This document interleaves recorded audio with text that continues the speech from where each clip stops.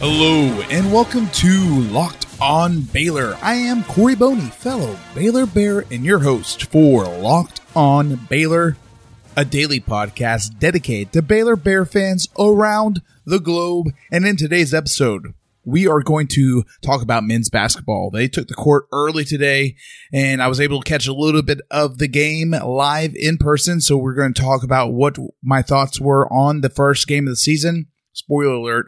It was decisive, and it was a victory. A lot of hype.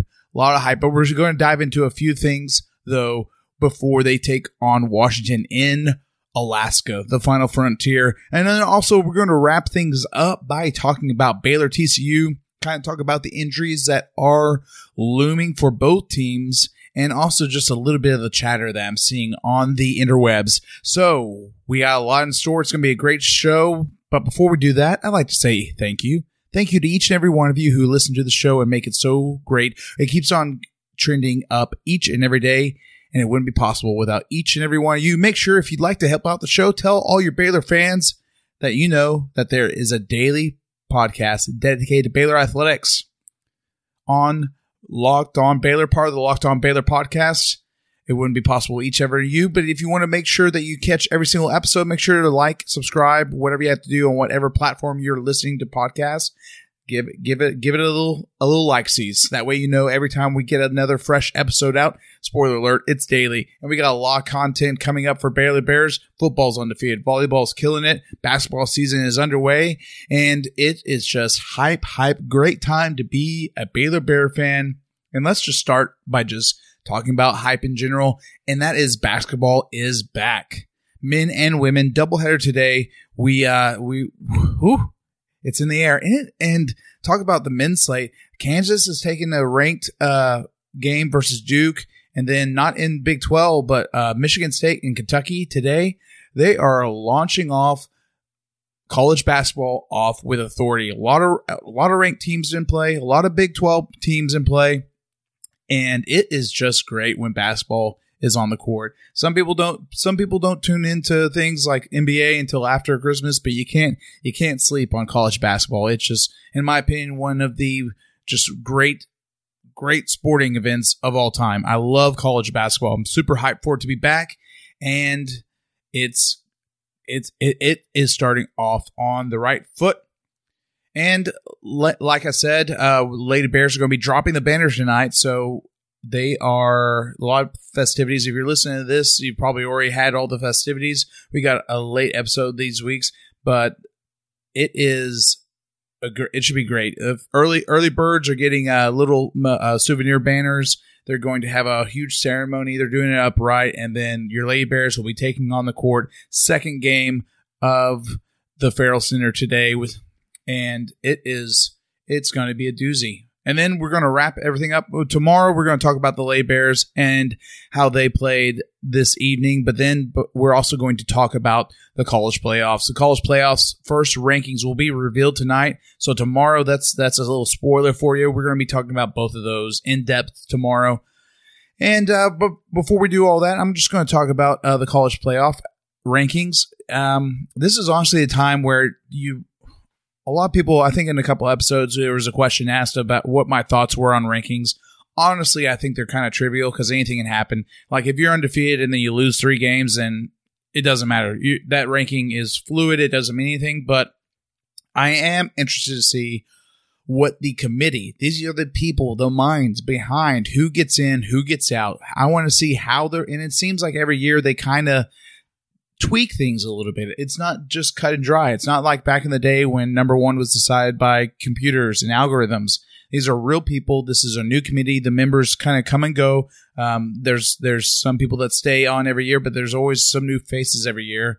And that means that it just takes on its own identity. So for the very least, I'd like to see what the committee is looking like, what the rationale is on their rankings. I think a lot of people are kind of cynical that they just do things just to get clicks. And you know what? I'm not gonna firmly argue that point, but I think to an extent there's a lot of merit behind these rankings, and so I'm really excited to see the Baylor Bears. I expect them to be in top 10. I think that we got slide in the AP. I think that if they actually look from an analytical standpoint, I think there isn't a way that you keep Baylor out of the top 10. So I'm really curious on what we look like in the top 10, but it's great. It's great that we're in there, but it's not going to mean a dang thing if we don't go up to Fort Worth and take care of business, because then you're dropped out and no one cares. Everyone says, oh, look, I told you so. They couldn't even make it to OU. And then all the haters come out. So let's make sure that we're laser focused and that we're getting ready for TCU. It's going to be a great game. And we'll get into kind of what the team is going to look like for Baylor and TCU here in the last segment. But before we do that, we're going to take a quick break. And when we come back, we're going to talk about Baylor men's basketball. They took the court and they won in decisive fashion. We're going to break it down, see what I saw from the time I was able to be there in person, and we're going to take a look at the stats, just take a look at what players what kind of players stood out to me and what kind of players, may need a little more time in the practice. We're going to talk about everything. It was the first game of the season. There was a little rust involved, but there's also a lot of fireworks. We'll talk all about that in the next segment. Stay locked on Baylor.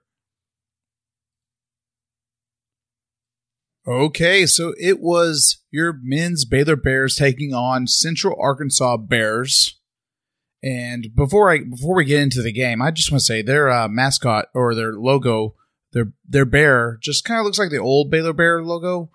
I just couldn't help but think about this. It looks like the old Baylor Bear logo, but they gave it like black eyeliner and just filtered the green parts in with their purple colors. So anyway, I just wanted to say that before we get into everything about this game. It was an early game, but it was one of the first, if not the first, college basketball games of the 2019 season, which is pretty cool. And this was a game, I think this is the first time I've actually been able to make a little bit of it, but this is it seems like every year we have an 11 a.m. game, and it's not always at the beginning of the year, but it's when they invite all the school kids, the local kids, and like 6-year-olds, 7-year-olds, young kids into the Farrell Center, and it was loud. It was loud. A lot of people that were in the season ticket holder seats weren't able to make it, obviously, with it being 11 a.m. and on a Tuesday, but they more than made up for it with their vocals in the game. They especially when they started announcing all the players and the lights went out. The squeals and squeaks and screams were real. It was a really cool atmosphere. But also, I must say, our pregame hype video with all the plays, it is fire this year. It's always usually pretty good, but I really like this year's. It's just, there's a lot going on, but it's a lot of awesomeness, and that's what we have on this team. It was a victory for your Baylor Bears. It was 105-61. It was the first time in 2 years that we've broke the triple-digit mark for the men's basketball, so that's pretty awesome. So what we'll do real quick, we'll just take a look at a little bit of the stats line, and there's some surprising stats that to take a look at. It was really, really, really big from the three-point, and we'll take a look at just the starters real quick. We got starters getting a good bulk of the jumpers behind the arc was Jared Butler. He had 28 minutes, 10 of 14, but most importantly, he was 8 from 12 from beyond the arc for 3 points. Perfect on free throws. Wow. I mean, that's incredible. That's great to see. He was obviously, especially when Tristan Clark went out last year, he was a big spark that came on. He's one of my favorite players from previous season, and it's good to see that he is keeping it going from he's always had a really good shot, and he just let it go. Of course, you're going to get more contested shots the further that you go in, but it's a great starting point. A lot of people are saying that with the tour of Italy with the team that the passing looked really good, and for the most part, it did. There was a little bit of the middle of the first where things just kind of got bogged down and it was a little lethargic, but it looks like we were able to bounce out. But we'll get a little bit into that in here in a second. Let's go through the rest of the stats. MaCio Teague had a really great game, and that was something that I was a player that I wanted to look at this stage, and he was 7 of 12 and also 4 of 6 from beyond the arc. So he had a great game. Davion Mitchell had a really good game. He had some really good passes too, and really good on defense too. And so that was another player that I was curious on how his role would be on the team. He was starting, and he looked really good. He was 3 of 6 and 1 from 4 from beyond the arc. Was 0 for 3 from free throws. So definitely something that will be a little bit of a focal point, hopefully. Then Freaky Freddy had a really, really great game. He was 6 of 7, ended up with 14 points. Jared Butler, I skipped all the point totals. Jared Butler ended up with 30 points, highest total he's had in his short career at Baylor, but really great game. And then Tristan Clark, he had just like Coach Drew saying that he's not going to be 100%. He got into early foul trouble. Some of them, he had one travel too, which he knew it was a travel. It's a lot of timing involved. But I mean, he's still presence, and he had some great defensive moments in the second half. But he ended up with 1 for 3 after and 0 for 1 from beyond the arc. Ended up with 3 points. So yeah, there's some work to be done. But like Coach Drew said in the post game, you love to have him get back up to speed and still be able to win the games. And so that's what's really, really great about this team. That the bench is really good, and you never know. Coach Drew is saying that right now he's just kind of moving pieces around, and he's a little spoiled with all the talent that's on there. Devontae Bandu came off the bench, and he scored the majority of the opening points. He was 3 for 4 from beyond the arc, 6 of 10 overall with 15 points coming off the bench, and he played lights out. Matt Meyer, he had a pretty good game. He was 3 for 7, 2 for 2 from beyond the arc. He is playing better, and he also had an injury too that he had to work through. So he's kind of in the same boat with Tristan Clark, but he's still. I just would like him to kind of slow down. It seemed like the majority of the misses were right at the rim, and he was taking it up like for lack of a better term, more like a high schooler. You gotta actually go in there, because they're going to be legit defenders. And give Central Arkansas credit; they have some really good talent in the paint. They have one 7-footer and one 6'10" guy, excuse me, and they were making their presence known. So it was a really good, especially for, I feel like, Tristan Clark, someone that's at his height. It was really good for him to kind of get back into the swing of things. But yeah, Flo Thamba played really well. Devontae Bandu, Mark Vital, he had a typical Mark Vital game, playing a lot of minutes, having rebounds, having some good. He was getting to the line, ended up being 2 for 7. But it was a hustle game for Mark Vital, and ended up overall, it was the craziest stat out of this whole game was we shot 56.3% field goal percentage. We shot 54.5% from beyond the arc at 3-point, and then our free throw was at 50% at 7 and 14. So definitely a spot that I think Coach is going to look at and address. But man, obviously the 3-point percentage is not sustainable, but it's good to see that out of the gate.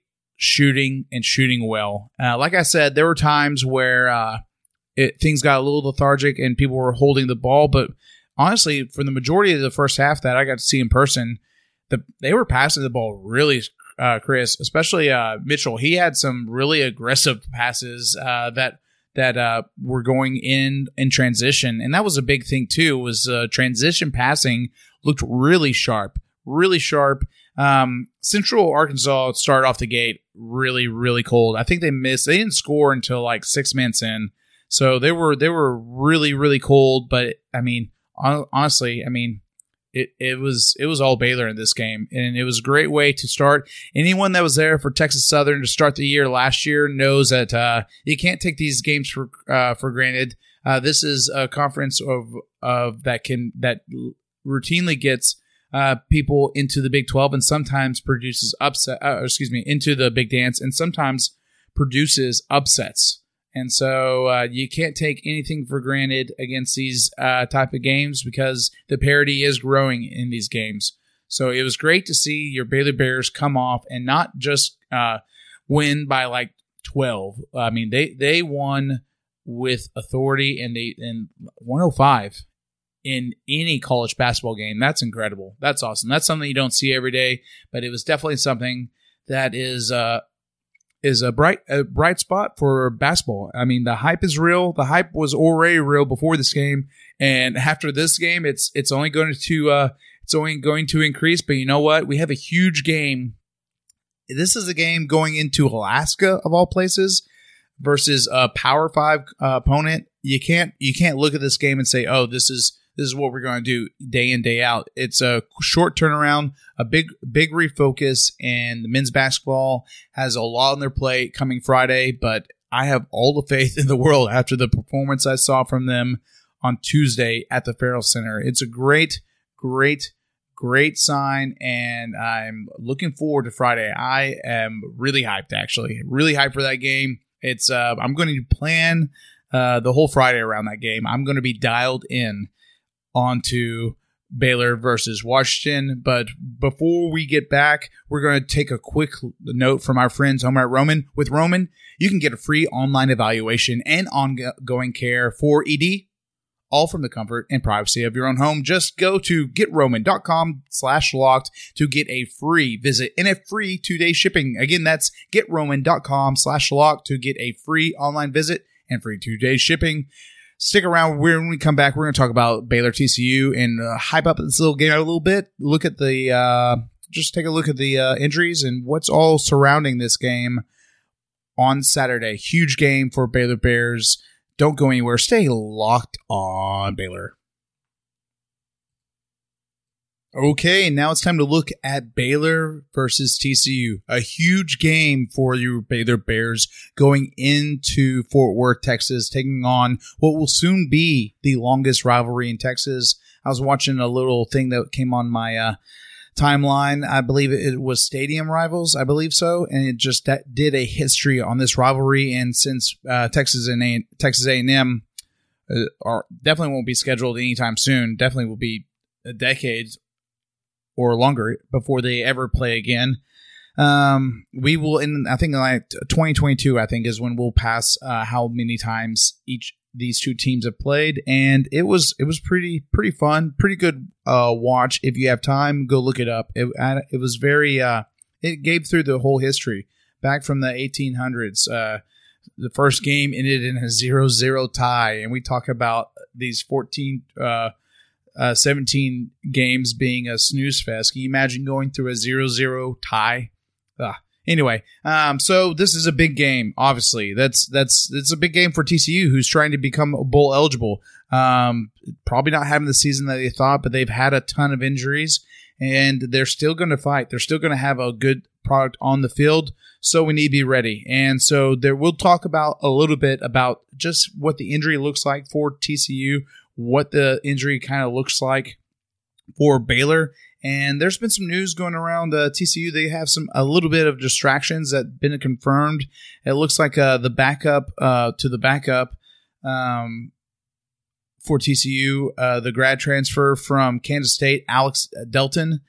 He's no longer with the team. Apparently, he did not like the fact that he was not selected to come in when they were going through all the injury riddles and quarterback. Speaking of, let's just get that out of the way. Looks like Max Duggan will be playing. He has a finger injury, and it's listed as questionable. But the way Gary Patterson was talking about today, it looks like he'll be probable. Now, what gets interesting is Mike Collins he is doubtful. So the fact that the grad transfer Alex Delton is not going to be around, not going to be dressing up, makes things interesting because, I mean, just not saying that we're wishing any more injury, but we have a vicious defense that gets to the quarterback, rushes the quarterback, and so it's going to be interesting if we're getting into the final stretch, the home stretch of conference play. And so everyone's dinged up. Everyone has injuries. So, I mean, there's only so much next man up mentality that you can have, but it's going to be interesting to see if Baylor gets to Duggan, and he for whatever reason has to go out. Maybe it's just he has to go out to go under the tent. It's going to be interesting to see who they're able to line up behind. But let's get into the rest of TCU. TCU has a lot of questionables, and some of this I feel like is just Gary Patterson being Gary Patterson and just kind of holding his cards closely. But we've already talked about the QB situation. They have a couple pair of wide receivers. Aldontre Davis, he's questionable, along with Trevonte Heights. They're both, looks like Heights is nursing a leg injury, and Davis is not saying what it is. So that's one that, if I had to guess, I don't know. I don't have any inside information, but from my opinion, when it's just an unspecified injury and they're just questionable, they generally end up playing. So if I had to guess, DeAndre would be active, and then maybe hence leg injury, wide receiver, maybe not. Keenan Reed, pair of safeties, Keenan Reed and LaKendrick Von Zant. That's a mouthful of a name, but pretty cool name. They're both questionable. So a pair of safeties on their defense are questionable as well. And then Jalen Reagor, he left out with a back injury. So no real update that. He's questionable. Sometimes that's just stingers. So if I had to guess, probably be in for the game. But they have a slew of other injuries. I mean, they've got a few other quarterbacks that have been injured, a few other offensive weapons, wide receiver, running back. But they're out for the year. They've had 1, 2, 3, 4, 5, 6, 7 players out for the year. So that's one aspect that Baylor so far has been relatively good on, but it is starting to it's starting to get a little larger on here. Now, like I said yesterday, I don't see Connor Glavin coming back to left tackle, and honestly, I really hope that we don't have to. I think that I really hope that we're able to. I mean, if it's, I don't want. Basically, what I'm trying to say is, I don't want to be like kind of like a Tristan Ebner or Zamian Newman to get a more applicable example where it feels like we have to put him in because you're 70% and we really need you because we need to push. I would rather have him have an extra week to get ready, to get healthy versus Oklahoma than to put him back in there before he's not. Granted, probably not going to be 100%, but before he's in the upper echelon, up percentages of being healthy, and then just have him go out and maybe be out for the rest of the season, miss a bowl game, because that would be a huge loss if we didn't have Connor Glavin for a bowl game. Absolutely, that'd be huge. And then Chris Miller, like I said, is out for the entire of the game because he's picked up his third targeting, so he is out not just a half, he's out for the entire game. So big loss there on defense. We got Gabe Hall that's doubtful at nose tackle. And then Jameson Houston, I guess, is listed as questionable. I feel like everything that I've heard says that he's going to be good to go, but that's definitely going to be something that I'm going to want to keep our eye out for later on down the week. And then it looks like Colt Barber had even Bravion Roy on there as questionable. So that is something that I feel like we have to have. His value to our defense cannot be understated. He gets so much of a push, and he always draws a double team. It's what makes the James Lynch and company able to get the edge so easily because Bravion Roy is able to demand so much up the middle. But you know what? It's like I said earlier. This is the time of the year that these things are just going to be a price of doing business. And what I really am hoping for is that the players that are questionable, again, we got Graylin Arnold, who's still, we need to get to 100%. Tristan Ebner had to play a little bit last week. It seems like he's always just our fourth quarter guy. Hey, can you get a few reps in? Because we really need you. I would love to say it'd be nice that we blow out TCU and don't have to even think about using any of these guys. That is an absolute best case scenario. I was really hoping that last week versus West Virginia was going to be like that, but we all know how that went. But the biggest thing is that we got the W. So we got a lot of things to look out for. And then one last thing, Gary Patterson getting snarky with his press conference about, they kind of asked him about this rivalry, and he said that it's on its way to being back up, and how there was heated earlier a few years ago, and how he hasn't heard that much chirping ever since around 2015. And I just was like, no doy. I mean, this guy blocks every single Bear fan. I'm surprised I'm not blocked yet. That he's like, oh, there's a daily podcast dedicated to Baylor athletics. Block. That guy has anger issues. He over under how many times he ties his shoe on the sideline this weekend. I think it's going to be at least about 250. That's what I'm thinking. 250 up downs. That's why his thighs are so stout. They look like tree trunks. He has a hobble. Anyway, that's enough talking crap about their head coach. Looking forward to this game. It's going to be big. We're going to talk about the keys to a Baylor victory later on in the week. I haven't decided if I'm going to do that on Thursday or Friday yet. I think I'm going to still leave it out. I think I'm going to do it Friday, but we got basketball, so we got to kind of schedule everything out. We got a lot to talk about in these podcasts now. It's exciting times, and it's exciting times to be a Baylor Bear fan because I don't want to brag, but we're doing a lot of winning here at Baylor University. So that's going to wrap it up for this episode. Remember to stay locked on Baylor, and also remember to subscribe and follow to the show on whatever app you may be using to listen to your podcasts. And if you'd like to, make sure to get involved. Tweet at the show. You can tweet at Locked On Baylor with any question or anything that you'd like to see more of or less of even in these podcasts, because this is for the people. This is for all the Baylor Bears out there. So give me a Sick 'em Bears if you're with me. Thank you so much. We'll catch you again tomorrow. Sick 'em Bears.